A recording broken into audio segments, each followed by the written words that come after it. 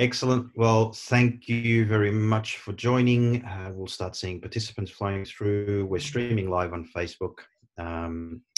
We have an esteemed colleague from the automotive recycling industry / insurance industry, part of the panel today, CEO of the United Recyclers Group in the US, Don Porter. Don, welcome.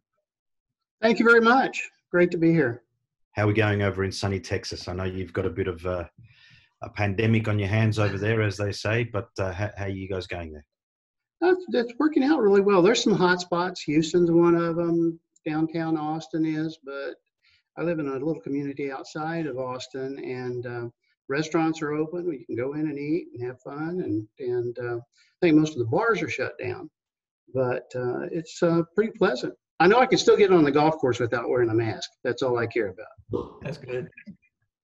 But you can't have a drink without with the mask on, so that's a bit of a problem, isn't it? I mean, yeah. URG conferences get a bit funny at times, so you haven't had one of those this year. You probably need a bit of a drink. Well, absolutely. You know, you don't even have to wear it. Once you're in the restaurant, you're at your chair, at your seat, table, you don't have to wear a mask. You just pull it off and hang out. Fair enough. Very good. Well, hopefully things continue to not be too bad for you there. That's great. Chad, how you going? Doing good. Doing good. Is that sun in the background or is that clouds? No, it's a little bit of cloud, but it looks to be a decent day. But it's going to be still a cool day here in Melbourne. It's amazing. Chad and I are about 5 kilometres or 3 miles apart from one another, and I've got beautiful sun and he's got grey clouds. I don't understand that. But anyways. Okay, so today we're talking a little bit about the automotive recycling industry, obviously, the future of automotive recycling. And we're going to dig a little bit deeper into things like ADAS and technology and how that's going to affect industry. Particularly, we'll talk a little bit about Interchange and how Interchange and URG's view of how Interchange helps, but also the opportunities for improvement there with regard to automotive recycled parts or ROE parts being made available to different segments, different customer bases, such as in the insurance and collision repair industry. We'll also talk a little bit about what's happening with other technologies slightly outside of our industry, you know, maybe in the collision repair industry, and how a collision repair from FNOL or first notice of loss through to the repair of that vehicle, or the total loss of that vehicle will look in the future. And as a result, how we as an industry can work within that framework. So I won't hold it up any longer. I want Don, if possible, if you can give us a little bit about your background, firstly, and secondly, where your role with URG and what URG is up to and what it looks like. Well, I've already got a little infomercial for URG, so you'll have to bear with me on that one. But, you know, I started in the insurance industry in 1977, writing estimates out in the boonies for State Farm, handling bodily injury claims, and worked my way up through to the corporate headquarters as an internal consultant for State Farm, and spent 20 years in there working with auto property losses, catastrophe, and salvage. So I've been involved in the industry for quite some time, and spent a lot of great years with ARA and URG back even when I was working for State Farm. So it's they've kind of indoctrinated me into the industry, whether I wanted to go quietly or kicking and screaming, but it worked out pretty well. So that's basically my background. It's I've been now with URG, I'm trying to think, since August of 12. So pushing on 7 years, 8. So yeah, I've had a great time working with URG and being a part of it and their CEO. So, but you want to let me just start my little information, if that's all right with you. That'd be great. Anytime I can get credit for the organization, I'm wanting to do it.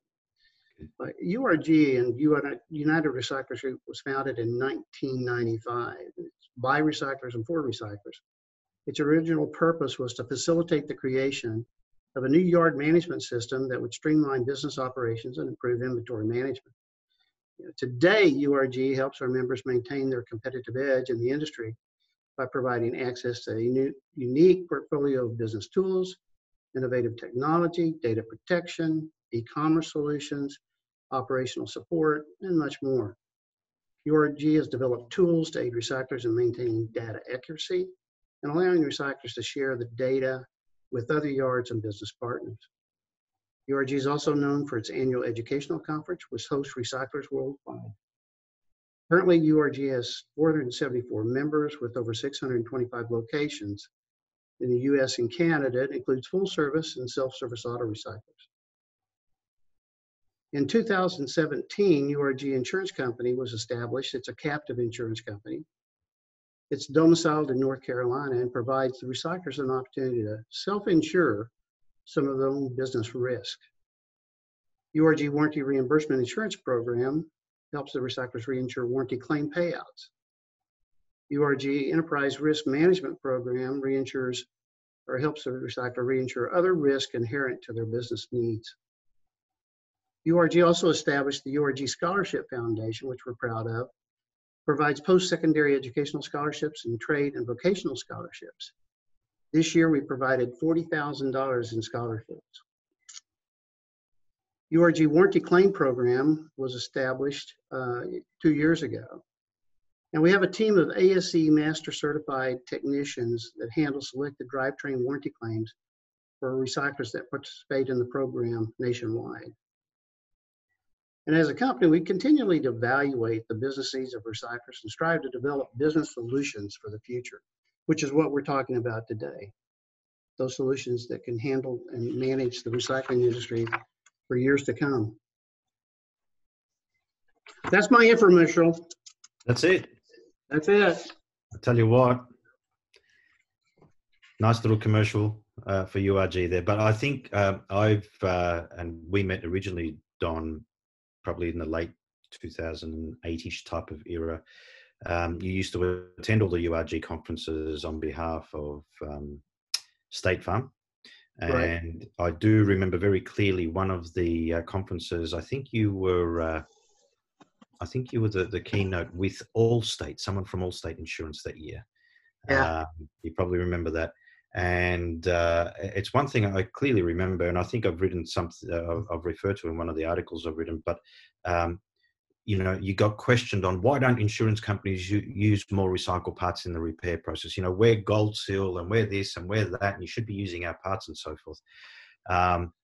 And the reality is that we're still not there yet, are we, as an industry, I suppose, to service the collision repair industry exactly the way it needs to be serviced. And we may not ever be there exactly, but certainly there are things that we need to continue doing as individual businesses in the recycling industry, but also as a broader industry. Yard management systems, interchange, connectability with other technologies, how we work rather than just operationally and tactically on a daily basis, but how do we work strategically with organizations such as insurance companies and their networks. So can you tell us a little bit about, from an insurance company perspective, if we can sort of look through the eyes of an insurer for a minute, what are some of the challenges that an insurer has when looking to use reclaimed parts or recycled OE parts?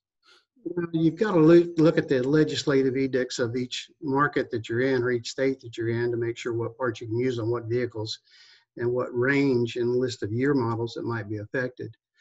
But realistically, and I could talk from a State Farm point of view back when I was there, is that, we wanted to use the economical parts that we could use, but good quality parts that would ensure the vehicle gets back into a safe repaired condition.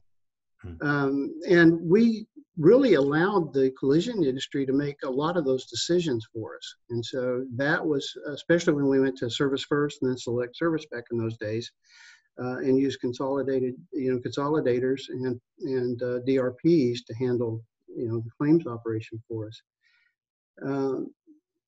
The one problem you get into is the quality of the part is got to be good if it's going to go to the collision industry. But there's also credits that apply to that, and the collision industry, if it comes in with a little damage, can get that taken care of.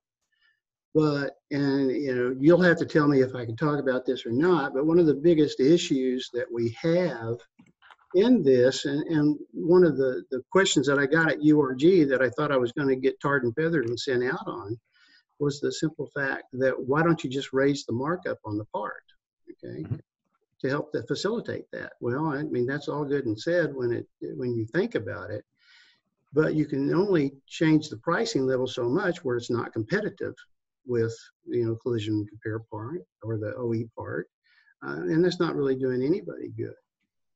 But there may be a new process, or there may be something that can be utilized to help change that margin difference for the collision industry. Because I think, it's not all collision industry, and some collision industry, they get bad parts, okay, and it's not as described. And so there are issues with the parts.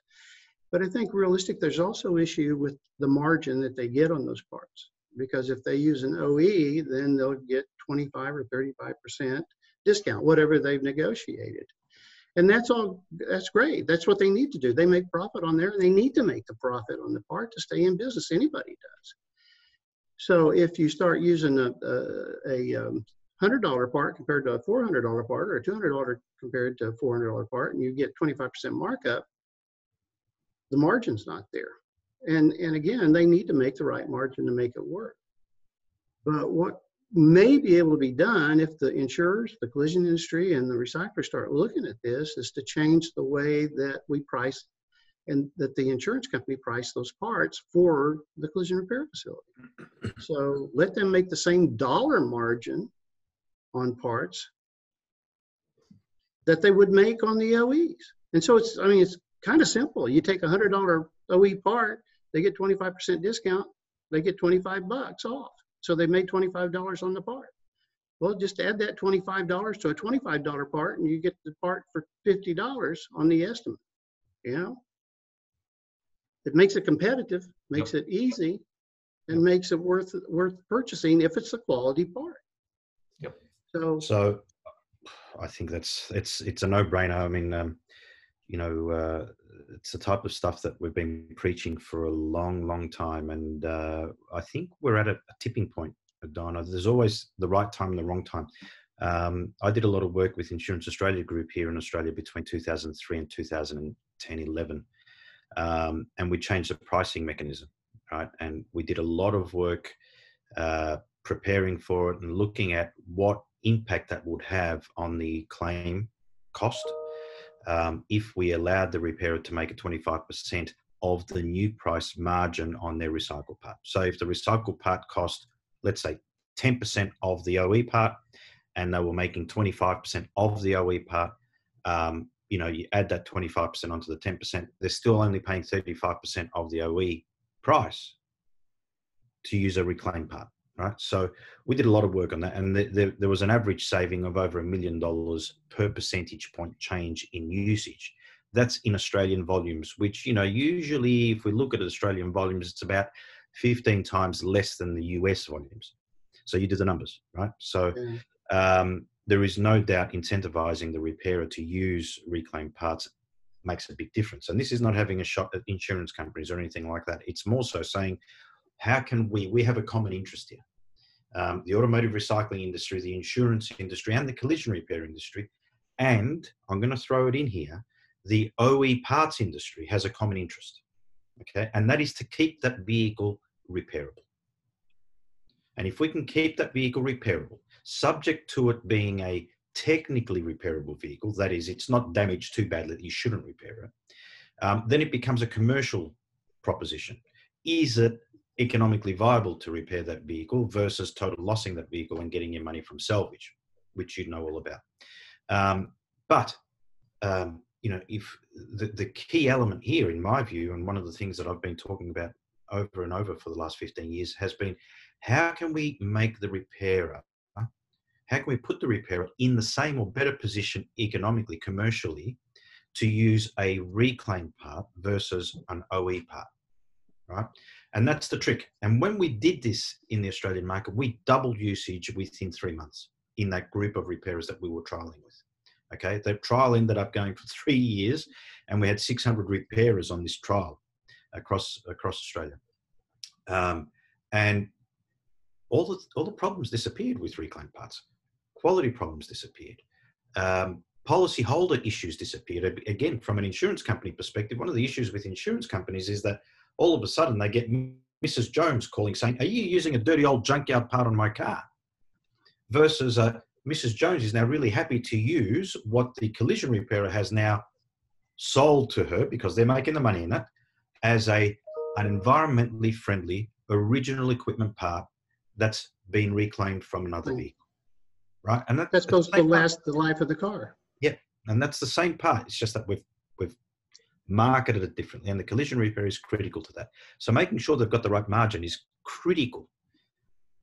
Well, and I think to that point, the insurer and the collision industry and the recycler are going to have to coordinate their efforts to manage that correctly and go through the process.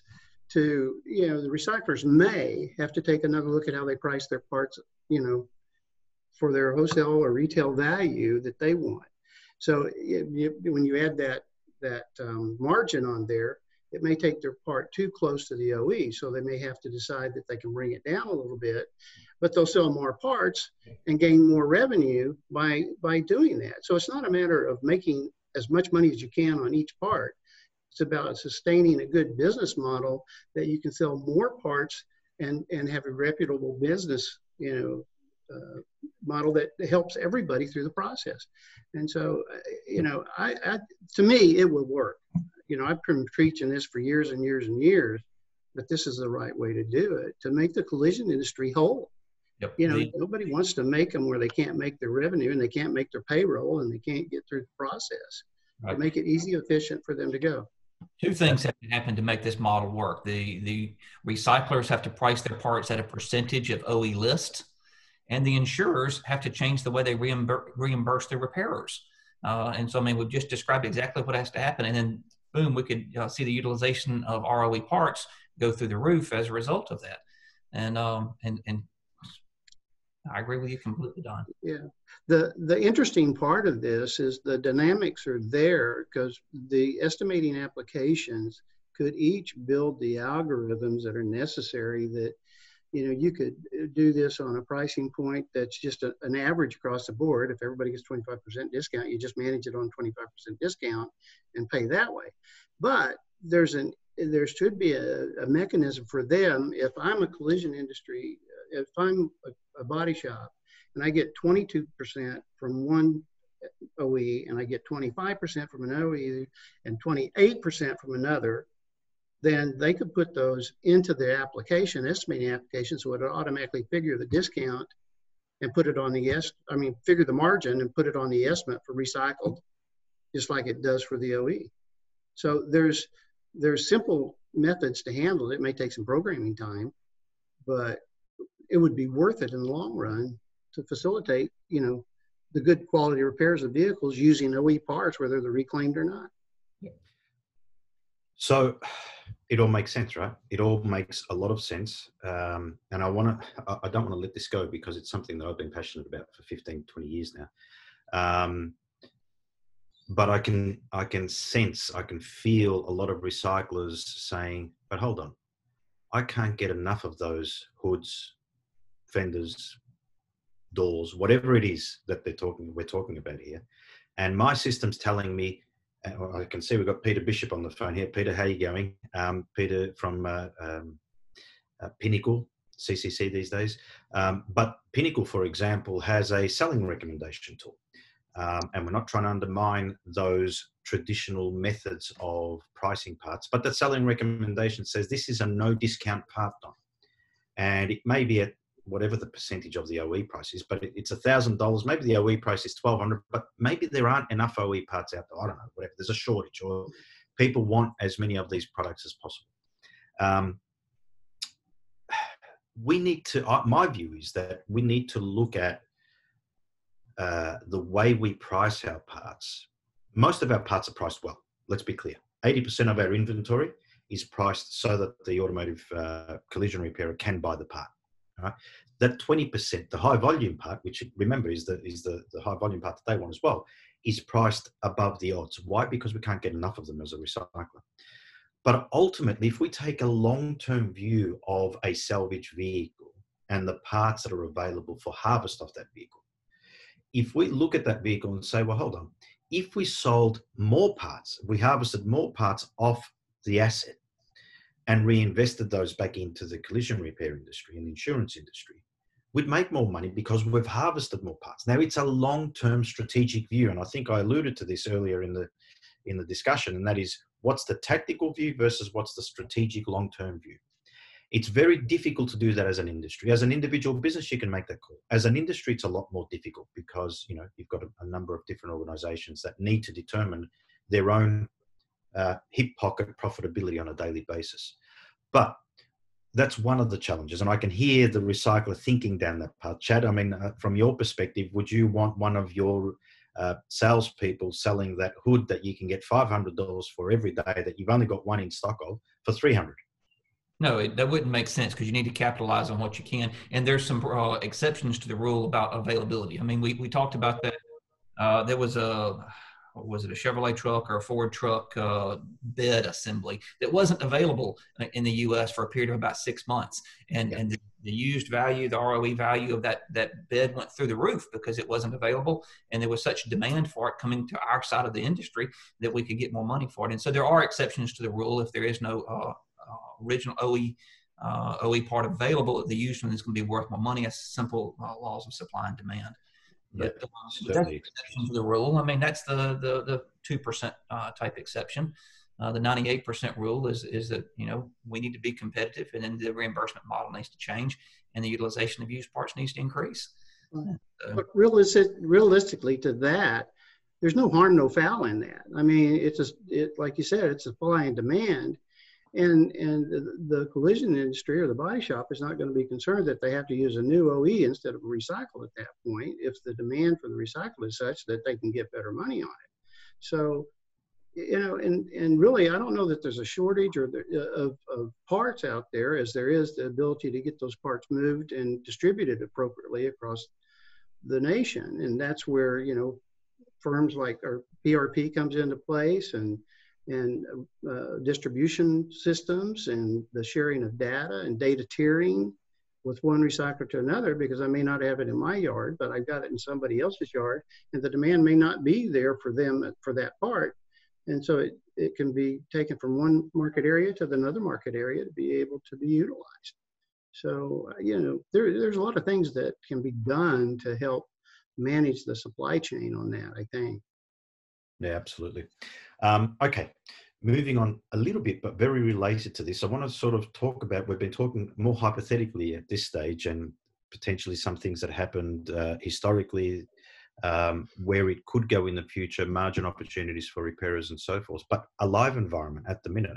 I was on 8 hours ago, I was on a webinar, hosting a webinar for eBay and Aviva Insurance in the UK, with 20 odd collision repairers, launching a pilot program over there where eBay has built a B2B business-to-business platform that suits the automotive industry, suits the collision repairer, so the collision repairer can find all the parts on their bill of materials, on their estimate, in one swoop and order them through that eBay platform.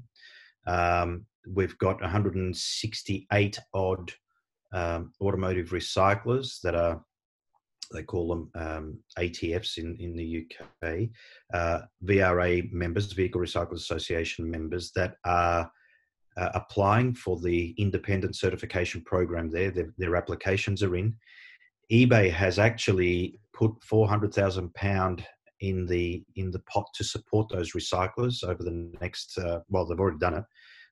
They offered that money up in July and was taken up. So £400,000, Chad, you're better with conversions. Pound to US, what's it, about 600,000? About 650,000, yeah. Yep. So 650 odd thousand US dollars eBay put on the table to make this thing work. Aviva Insurance, other insurers are engaging because they see the opportunity to use more ROE parts in their repair process. So really, really important. Their repair usage of reclaimed parts is probably around 2%, so it's very low. Automotive recyclers are loving it because they've got support from eBay, they've got support from the insurers, they've got collision repairers looking at taking this on. And importantly, one of the, we've been working on this for 18 months. I've done a heap of work with Aviva and other insurers on looking at their current usage versus what it could be, and then applying different pricing mechanisms to that data to come up with an outcome or an output that says, well, if you incentivize the repairer by offering them, let's say, 30% of the new price, $1,000 new price, give them $300. Buy the part reclaimed at $400, add the 300 to the 400, you're still at 700 rather than 1,000. So we can show a benefit to insurers in excess of £100 a month, £100 per claim, $130 odd, Chad. I think that'd probably work out to $140. Don, you know what that's worth to an insurance industry if you annualize that across all claims. It's billions of dollars in the US, right? Absolutely. So there's a great opportunity here, and there's a win-win opportunity for everyone to actually participate in and get a benefit out of. But there needs to be, what comes first, the chicken or the egg, right? There needs to be a catalyst. And in the UK environment, eBay was the catalyst. eBay reached out to me and said, Chris, we want to do this. And we'd love to push this forward and make this happen. That was 18 months ago. And they've invested in that for 18 months. We've done a heap of work on certification with the Recyclers Association there with Chaz Ambrose. Last October, we had the IRT there. We were able to introduce it. Chad and Scott Robertson were there on behalf of ARA. So, we've done a lot of work, but it requires a long-term investment. And a lot of the recyclers have actually invested in that as well. So I'm putting that out there because I think it's really, really important that we're not just talking hypothetical here. This is real. In the UK today, this is real. Exactly what we're talking about is happening.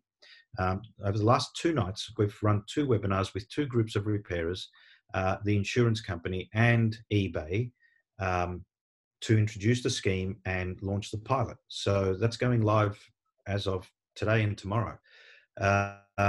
So I think for all the recyclers that are listening, I don't think this is La La Land or it's something in the future, or it's there. It can be done. It will be done. It's just a matter of time.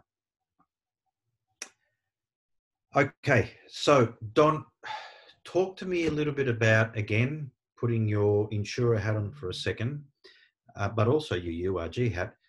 Interchange, you wanted to talk about Interchange and its relevance to these types of topics. What are your thoughts there? Well, I think there's more that can be done with Interchange, and realistically, if you can expand the part types that can be utilized in the recycling process, you're maximizing the benefit for the recycler. They don't have to make as much money, I think, or much profit margin on each part. Again, you're expanding the part types that they can sell, and they have to be realistically in the parts and the types of parts, and that there's enough dollars for them to be able to pull it, manage it, inventory it, and put it out there. But there's so many parts that can probably be taken into consideration. I mean, I just was going through a little bit of a list, and there's jacks and toolkits that are out there. If they could interchange and which ones they went to, what cars, that's just an easy one to throw out there and do some things with. Air shutters, wiring harnesses. Think about the cost of a wiring harness. And that would mean that the recycler would have to take care not to cut that wiring harness, but to take it out intact. But you got trailer hitches, you got steering wheels, you got running boards and running steps, you got ERG components, extra coolers, transmission and power steering coolers, you got extra third row seats, second and third row seats and vehicles that could be utilized. It was a piece of interior trim on a particular Mazda. I remember this years ago. A particular Mazda, a particular piece of interior trim that went around the gear shifter, $900 from the manufacturer.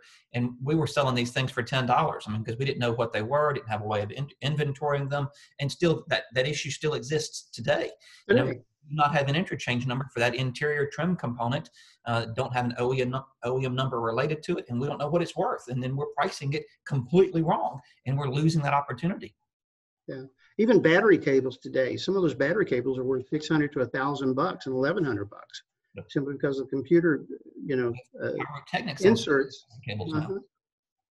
So it's amazing. And the other thing that is going to have to be looked at are the ADAS systems that are available in vehicles today, because the older those vehicles get, those are going to have to be taken care of in minor collisions and have to be, accounted for.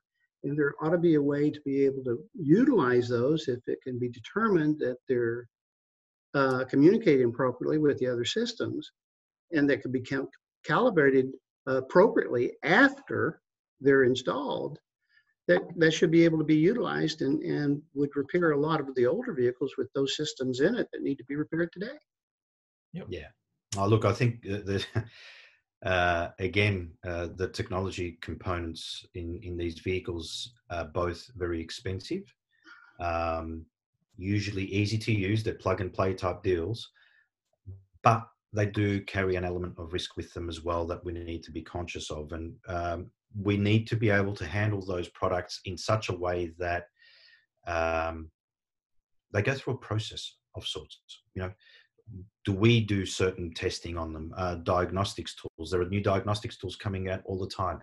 So my view on that, and again, I've been a little bit outspoken on this with some of the stuff I've written with different organizations, but things like certification processes for a platform. So let's call it, I don't know, what do you want to call it? An ADAS computer or whatever the case is.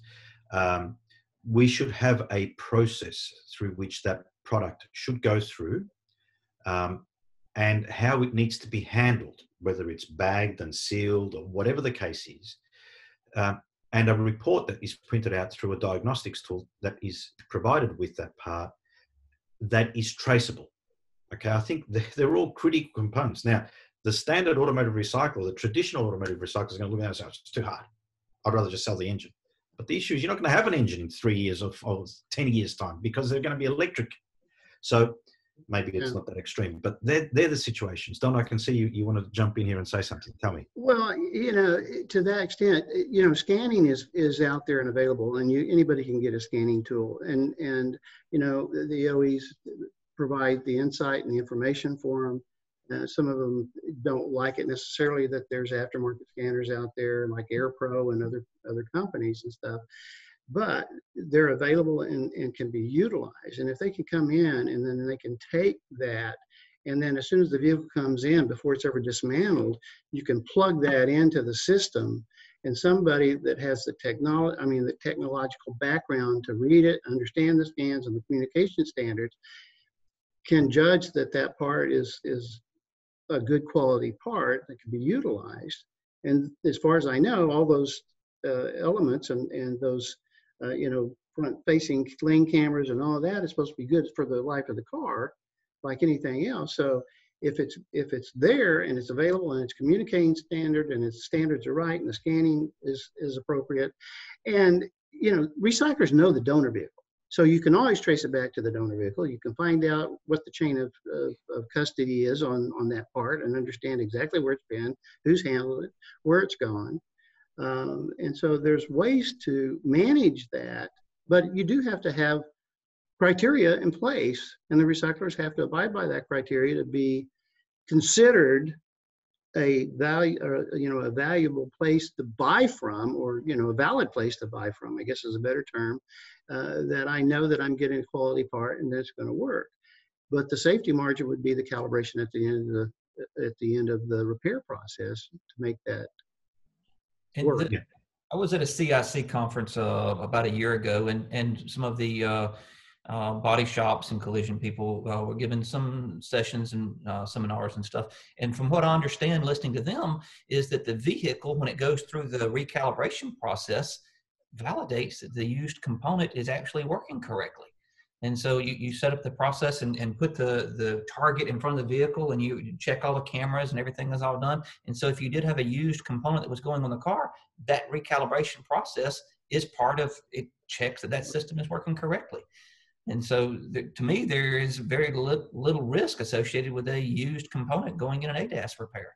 Right. Well, a lot of these vehicles have to be scanned multiple times through the repair process if they do anything else. Even if you take a car in for alignment, now it may have to be rescanned and recalibrated for certain reasons. It's amazing. If I was a collision repair facility today, I would only take classic cars. I can probably work on a classic car. I don't want to do any of the new stuff. Okay. But I agree with you, Chad, 100%. It's going to have to develop in the future. Guys, can we make sure we're streaming? My internet's getting funny. Chris, you didn't Well, mute we'll badmouth you while you're off.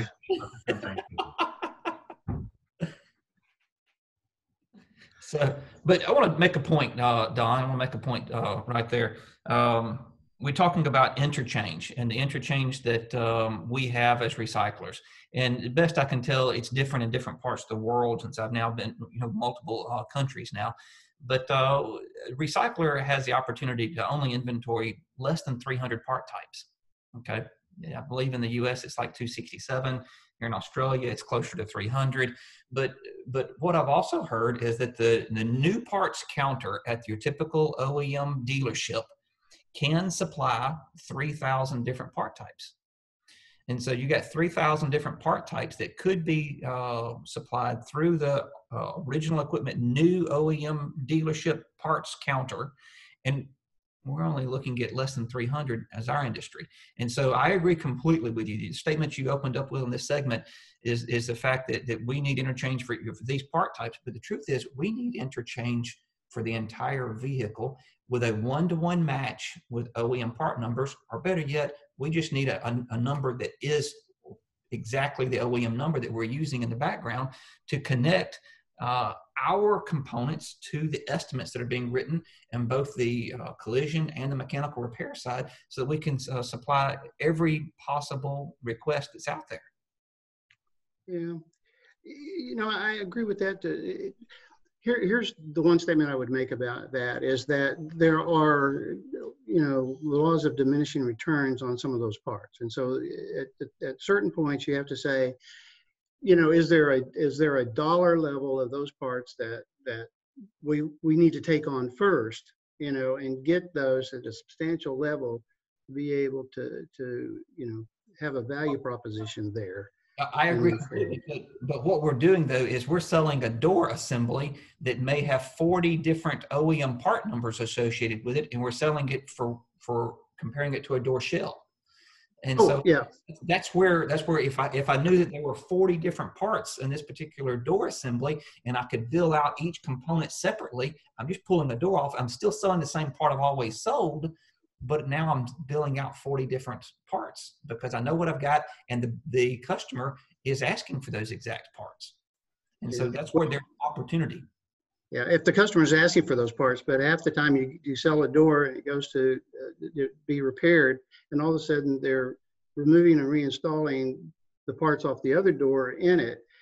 And damn, I was really happy when I found a used door when I was out in the field writing estimates, because I didn't have to interchange any parts. It was just hang it on there, change the trim panel, and go for the gold, Yeah. I think we need to be a little bit careful when it comes to the interchange piece and how deep we go. Firstly, from a perspective of writing it, I've been involved and owned the Australian Interchange here in Australia with a few others for some time before Hollander took it over. So it's a challenging piece. I'm not saying it couldn't be better. It certainly could be.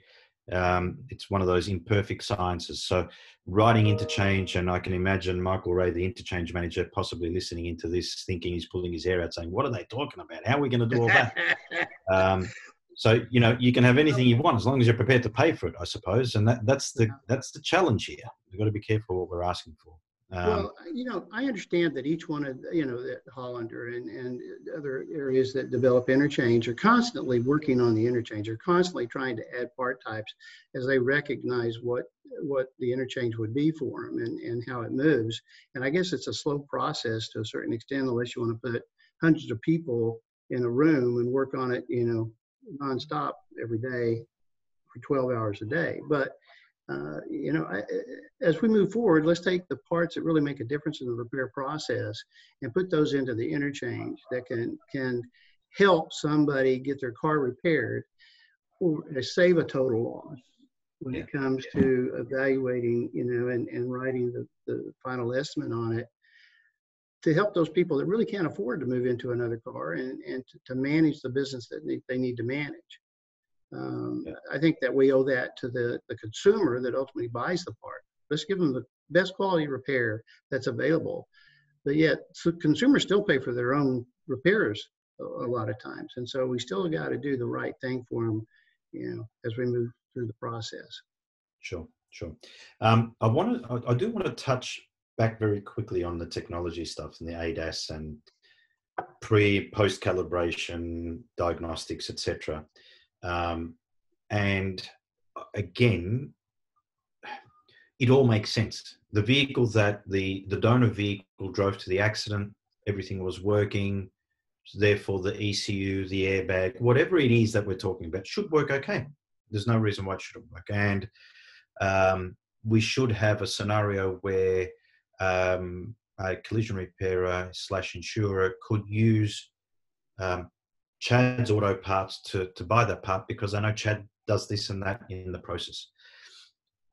As an insurer, though, Don, the risk is potentially very high. And I know I might be sort of getting a few recyclers a bit infumed here with this, but you know what? The reality is an insurer manages risk.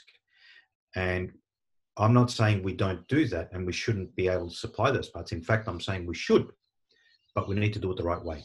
And what's the right way? My view is, and I've said this a number of times, but my view is that we need to demonstrate a mechanism that is independently validated to say that Don's Auto Parts and Chad's Auto Parts do it the right way. And here it is, it's documented and it's audited and it's traceable, and it's there. It's part of their business process that when they take a particular part type off, it has been scanned. There's a scanned report. It's stored the way it's supposed to be stored, however that is, and it's distributed appropriately. It's not dropped.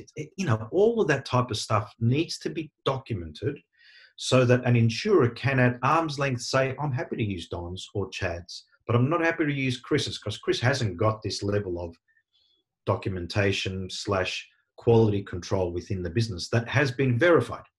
And I think that's the missing piece at the minute, in my view. And how do we get to that point? Well, I think as an industry, we need to invest in that and talk about, we look at, again, I'll bring up the UK scenario, the certification program over there. There are things in that the insurance industry required in order for a recycler to become certified, such as recalls and a recall process. They need to know that the recycler they're using has one, checked for the recall part, but also has a recall process in place within their business so that if the part that they have sold off donor vehicle ABC at some point in time in the future has been recalled, that recycler, the seller of that part, can identify that it's been recalled and then communicate to the buyer, the person they sold that part to, who I'd assume has put it onto the recipient vehicle, is aware of that recall and communicate with them and let them know that they need to contact Mazda, Dodge, whoever, GM, to have that part rectified.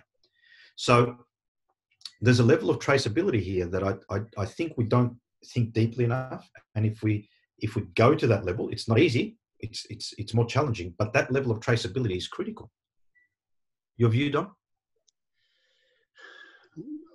Well, I do not disagree with you, but going to that extent is a problem. I mean, you get into just the simple fact that the recycler, well, let's just say that an insurance company has total loss. The total loss goes to the auction company. And then, but the insurance company put the title in their name, right? And so if a recall comes in, then half the time it's going to go to the insured. Well, or not the, well, it could go to the insured, but then if it's in the insurance company's name, it could go to the insurance company. Now, that car may have been sold a long time ago. And the first time it's sold, you don't know where it goes the second time or the third time, okay? And so there's a lot of issues with recalls that come in on those kind of cars to begin with.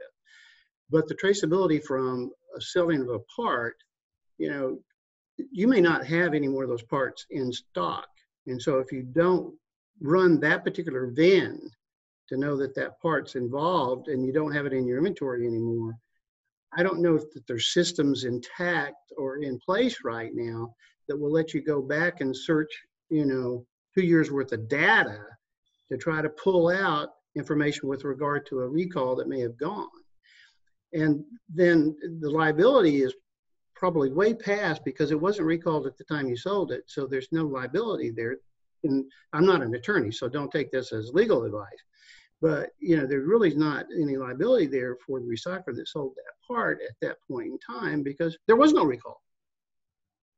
Now, if there was recall on it and they sold it, they probably shouldn't be in the recycling parts industry anymore. But that's another question. You're going to wipe out 90% of the industry. Yeah, well, maybe not necessarily. I think, again, like URG has developed a recall protocol for the recyclers.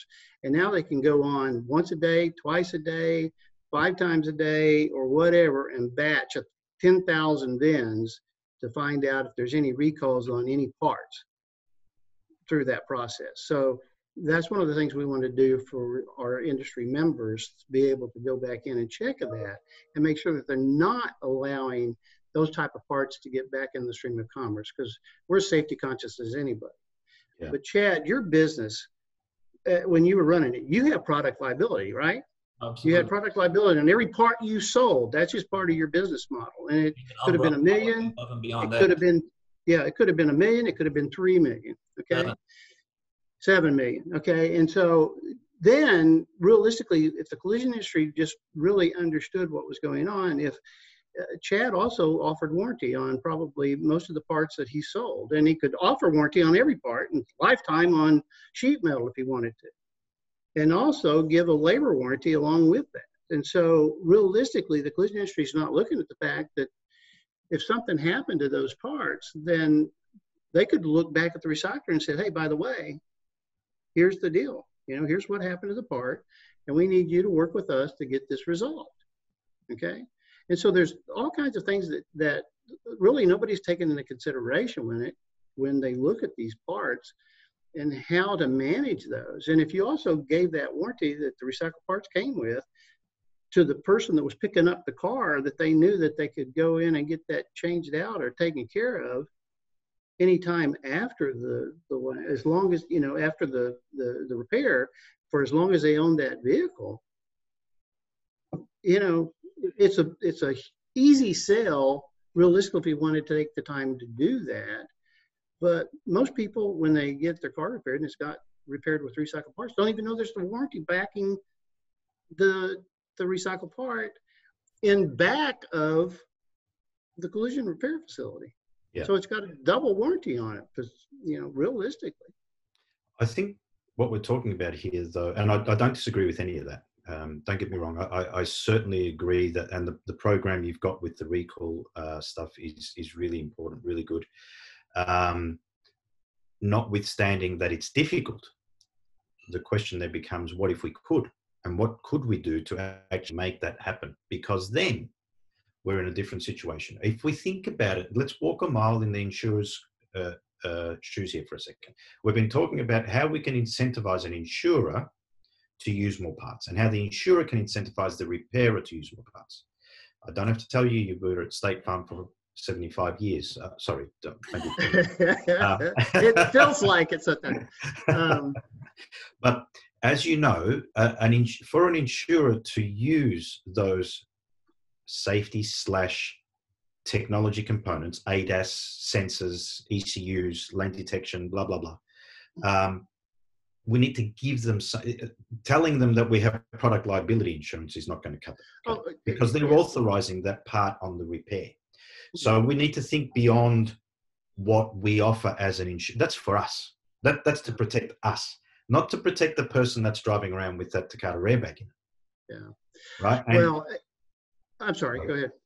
The other thing I was going to say was that it's also not so much about where the liability starts and finishes. Whether we sold that product, let's call it an airbag because it's topical, the Takata airbag, we sold it, and at the time it wasn't recalled, but now it is recalled. We are the parts seller. It was our product. And to a degree, we need to make sure that we can find a way to trace that. And if we can do that, then all of a sudden our parts become a lot more usable to a very risk averse and very, very large segment that we're currently not supplying much product to, and that's the insurance industry. You know, you'd have to look at that as a futuristic process or a project to put into place. But the one thing that is problematic to that, just thinking about it up front, is that as a recycler, I sell it to the collision repair facility. The collision repair facility, okay, so I won't know who the owner or the donor vehicle necessarily is. I might, and if we start requesting VIN numbers to double check the accuracy of the parts that we're providing to the collision industry, that could help in that process. So you know, VIN to VIN stuff is going to be instrumental, I think, as we move forward in the future to be able to validate the accuracy of the part selection going on the vehicle.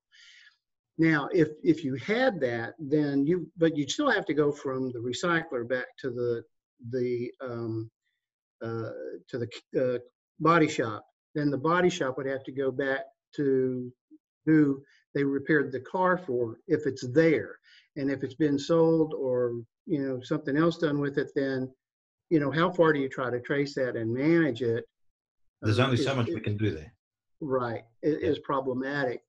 But, you know, I think that's something that might be able to be done in the future. But again, the problem would be is that going back, how often do you run, you know, recall information on vehicles that you've already sold the inventory out of? I mean, pretty well it's gone and it's not part of your inventory.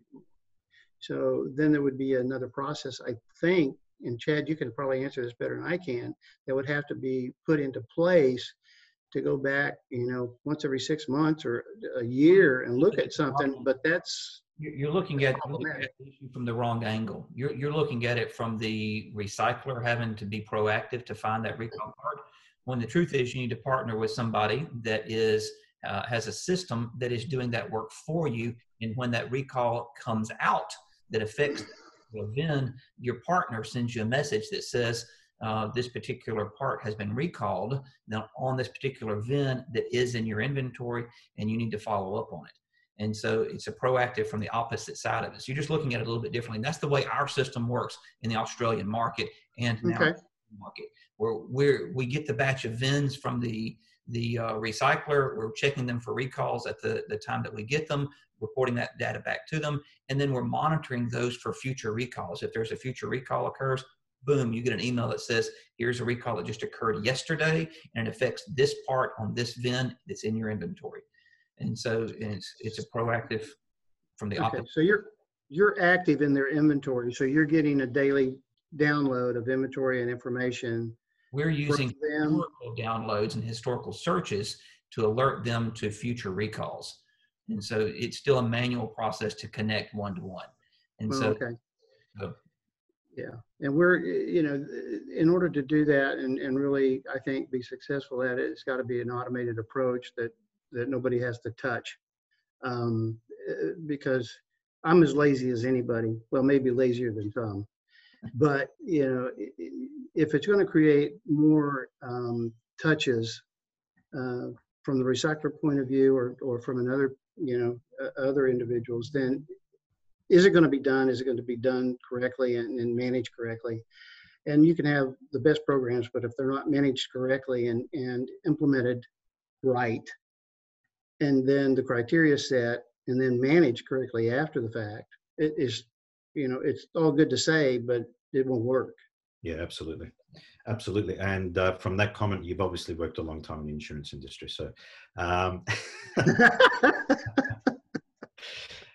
okay. So look, I think you're right, but it's that good old chicken and egg.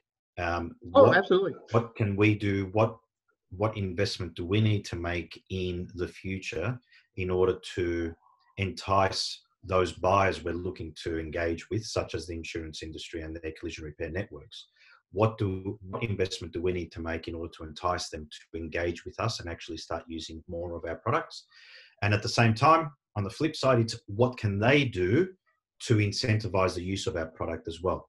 And it's not going to happen overnight. As I said to you, the UK stuff that we've been doing with eBay and insurers, including Aviva, it's been 18 months in the making, and we're just having the repairer meetings now. And recyclers have invested heavily. The VRA has invested heavily. eBay's invested heavily. The insurers have invested heavily all along the way. But there was a strategic path towards an end. And we're not there yet. We're probably just coming off the blocks, right? So we've still got to run the race. But to get to that starting point, it's a long-term piece. And I think we've got a few minutes left, Don. From a URG perspective, from an ARA perspective, from whoever's industry affiliation / association perspective, and group, you have a really, how can I put it, a really important role to play, no pressure, but you have an important role to play in how we guide these strategies into the future. I'm not sure if I'm putting it right there, but, you know, the auto recycler is busy on a day-to-day basis running their business and trying to stay in business and make money and increase their margin if they can. The URG network and the URG organization, I think, has a really, really critical role to play in that, supporting its members by developing, as you have with a lot of the stuff you've got on your website now, developing these strategies and then taking them to the different organizations such as insurers, but then also bringing people along and, you know, winning their hearts and minds really at both sides, you know, from the downstream from a customer perspective, but also upstream from your members' perspective. We need to win everyone's hearts and minds and bring them together, so that we can achieve that common goal. Otherwise, this side saying, I'm waiting for you, this side saying, I'm waiting for you, and everyone saying, well, you're not doing anything. Well, URG, I think, is in a beautiful position to be able to drive that. I think you're absolutely right. I think we have the obligation to facilitate a meeting of the minds between the collision industry, the insurance industry, and the recycling industry, but also with the OEs. I think that as a group, we ought to sit down more, talk more about the issues and how we can better facilitate the repairability of automobiles and do it correctly, so that there's economy of scale with that. But we all want safe repairs. I don't want to stick my 6 kids, well, maybe part of my 6 kids I would, but I don't want to stick them in a bad car, and an unsafe car, to run around in. But I have no issue, I never have, in utilizing the right part types to go in the car. And with 6 kids, you had to buy a lot of recycled parts as you were going through the process. So, but yeah, we have an important job to do as we move forward, and we have to be looking at the future and what's important to carry on, you know, the recycling industry for the next 5 to 10 years at least. Now, after 10 years, I probably won't care about it much more anymore, but because hopefully I'll be retired someday. But for right now, I'm hanging in there. So very good. I agree totally. I think the role is critical. It's a guiding role. It's a nurturing role. It's not going to happen overnight. It does take time, but I think really important if we can start going down that path. That's where it's at. And as I said, it's, to use the jargon, it's a bit of that journey, right? We need to start taking that. We need to start training for it. You know, you're not going to run a marathon tomorrow because you want to run one. You have to train for a year before you can actually run it. At your age, maybe a little bit longer, Don, I'm not sure. But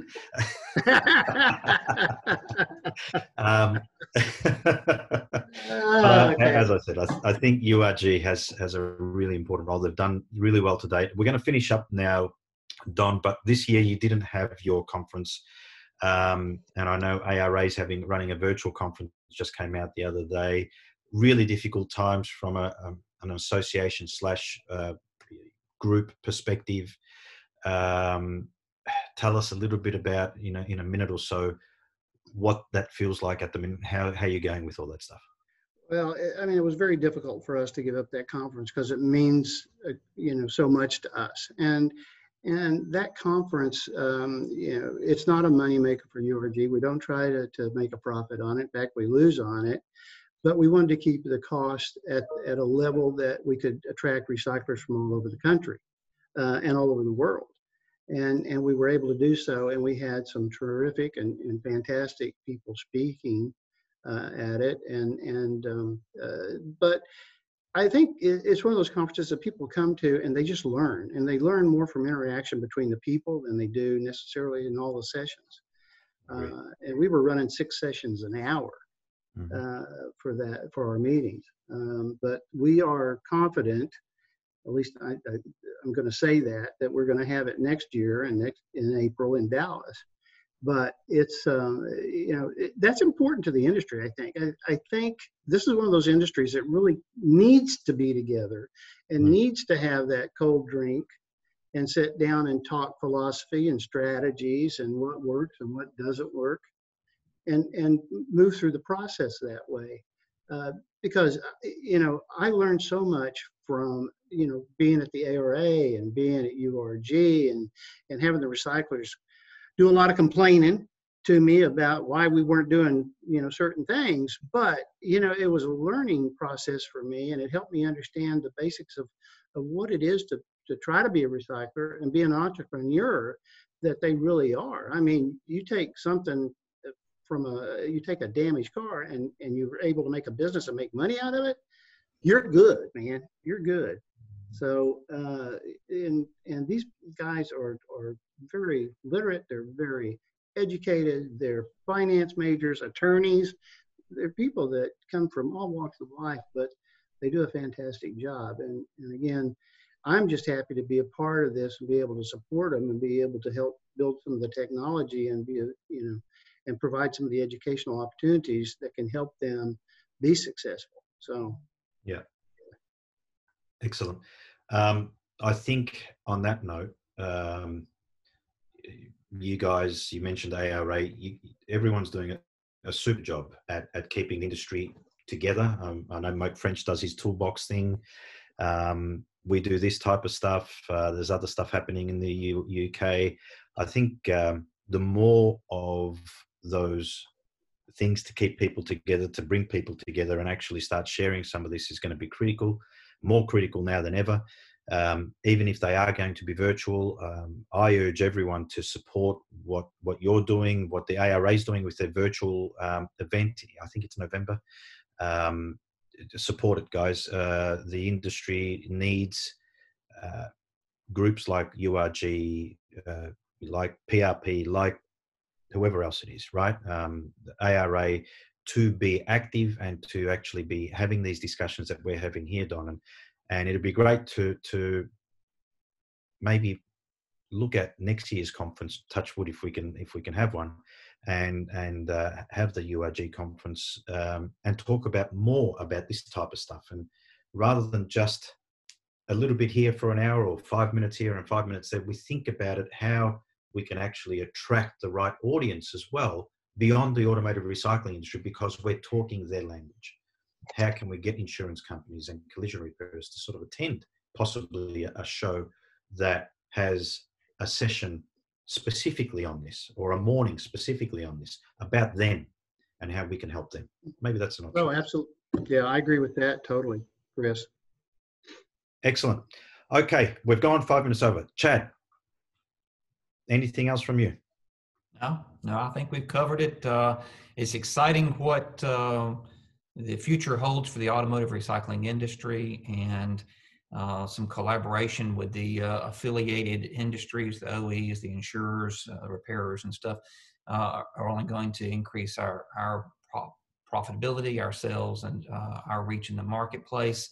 And so if URG is the one to drive that, then I'll give you my support. And we appreciate what you're doing for the industry, Don, and just thankful for you. Well, thank you very much. I appreciate all that you guys do every day. And Chad, I've known you for a while now, and you've always steered me straight on certain things. So, so you've never thrown me a curveball yet. So I like that. So, he throws them to me every day. That's right. To be honest, everybody I can talk to, everybody else.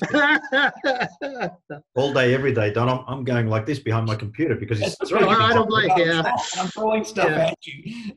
Yeah. So, no, Thanks, guys. Thanks, Don. It's great. Okay. Appreciate your time.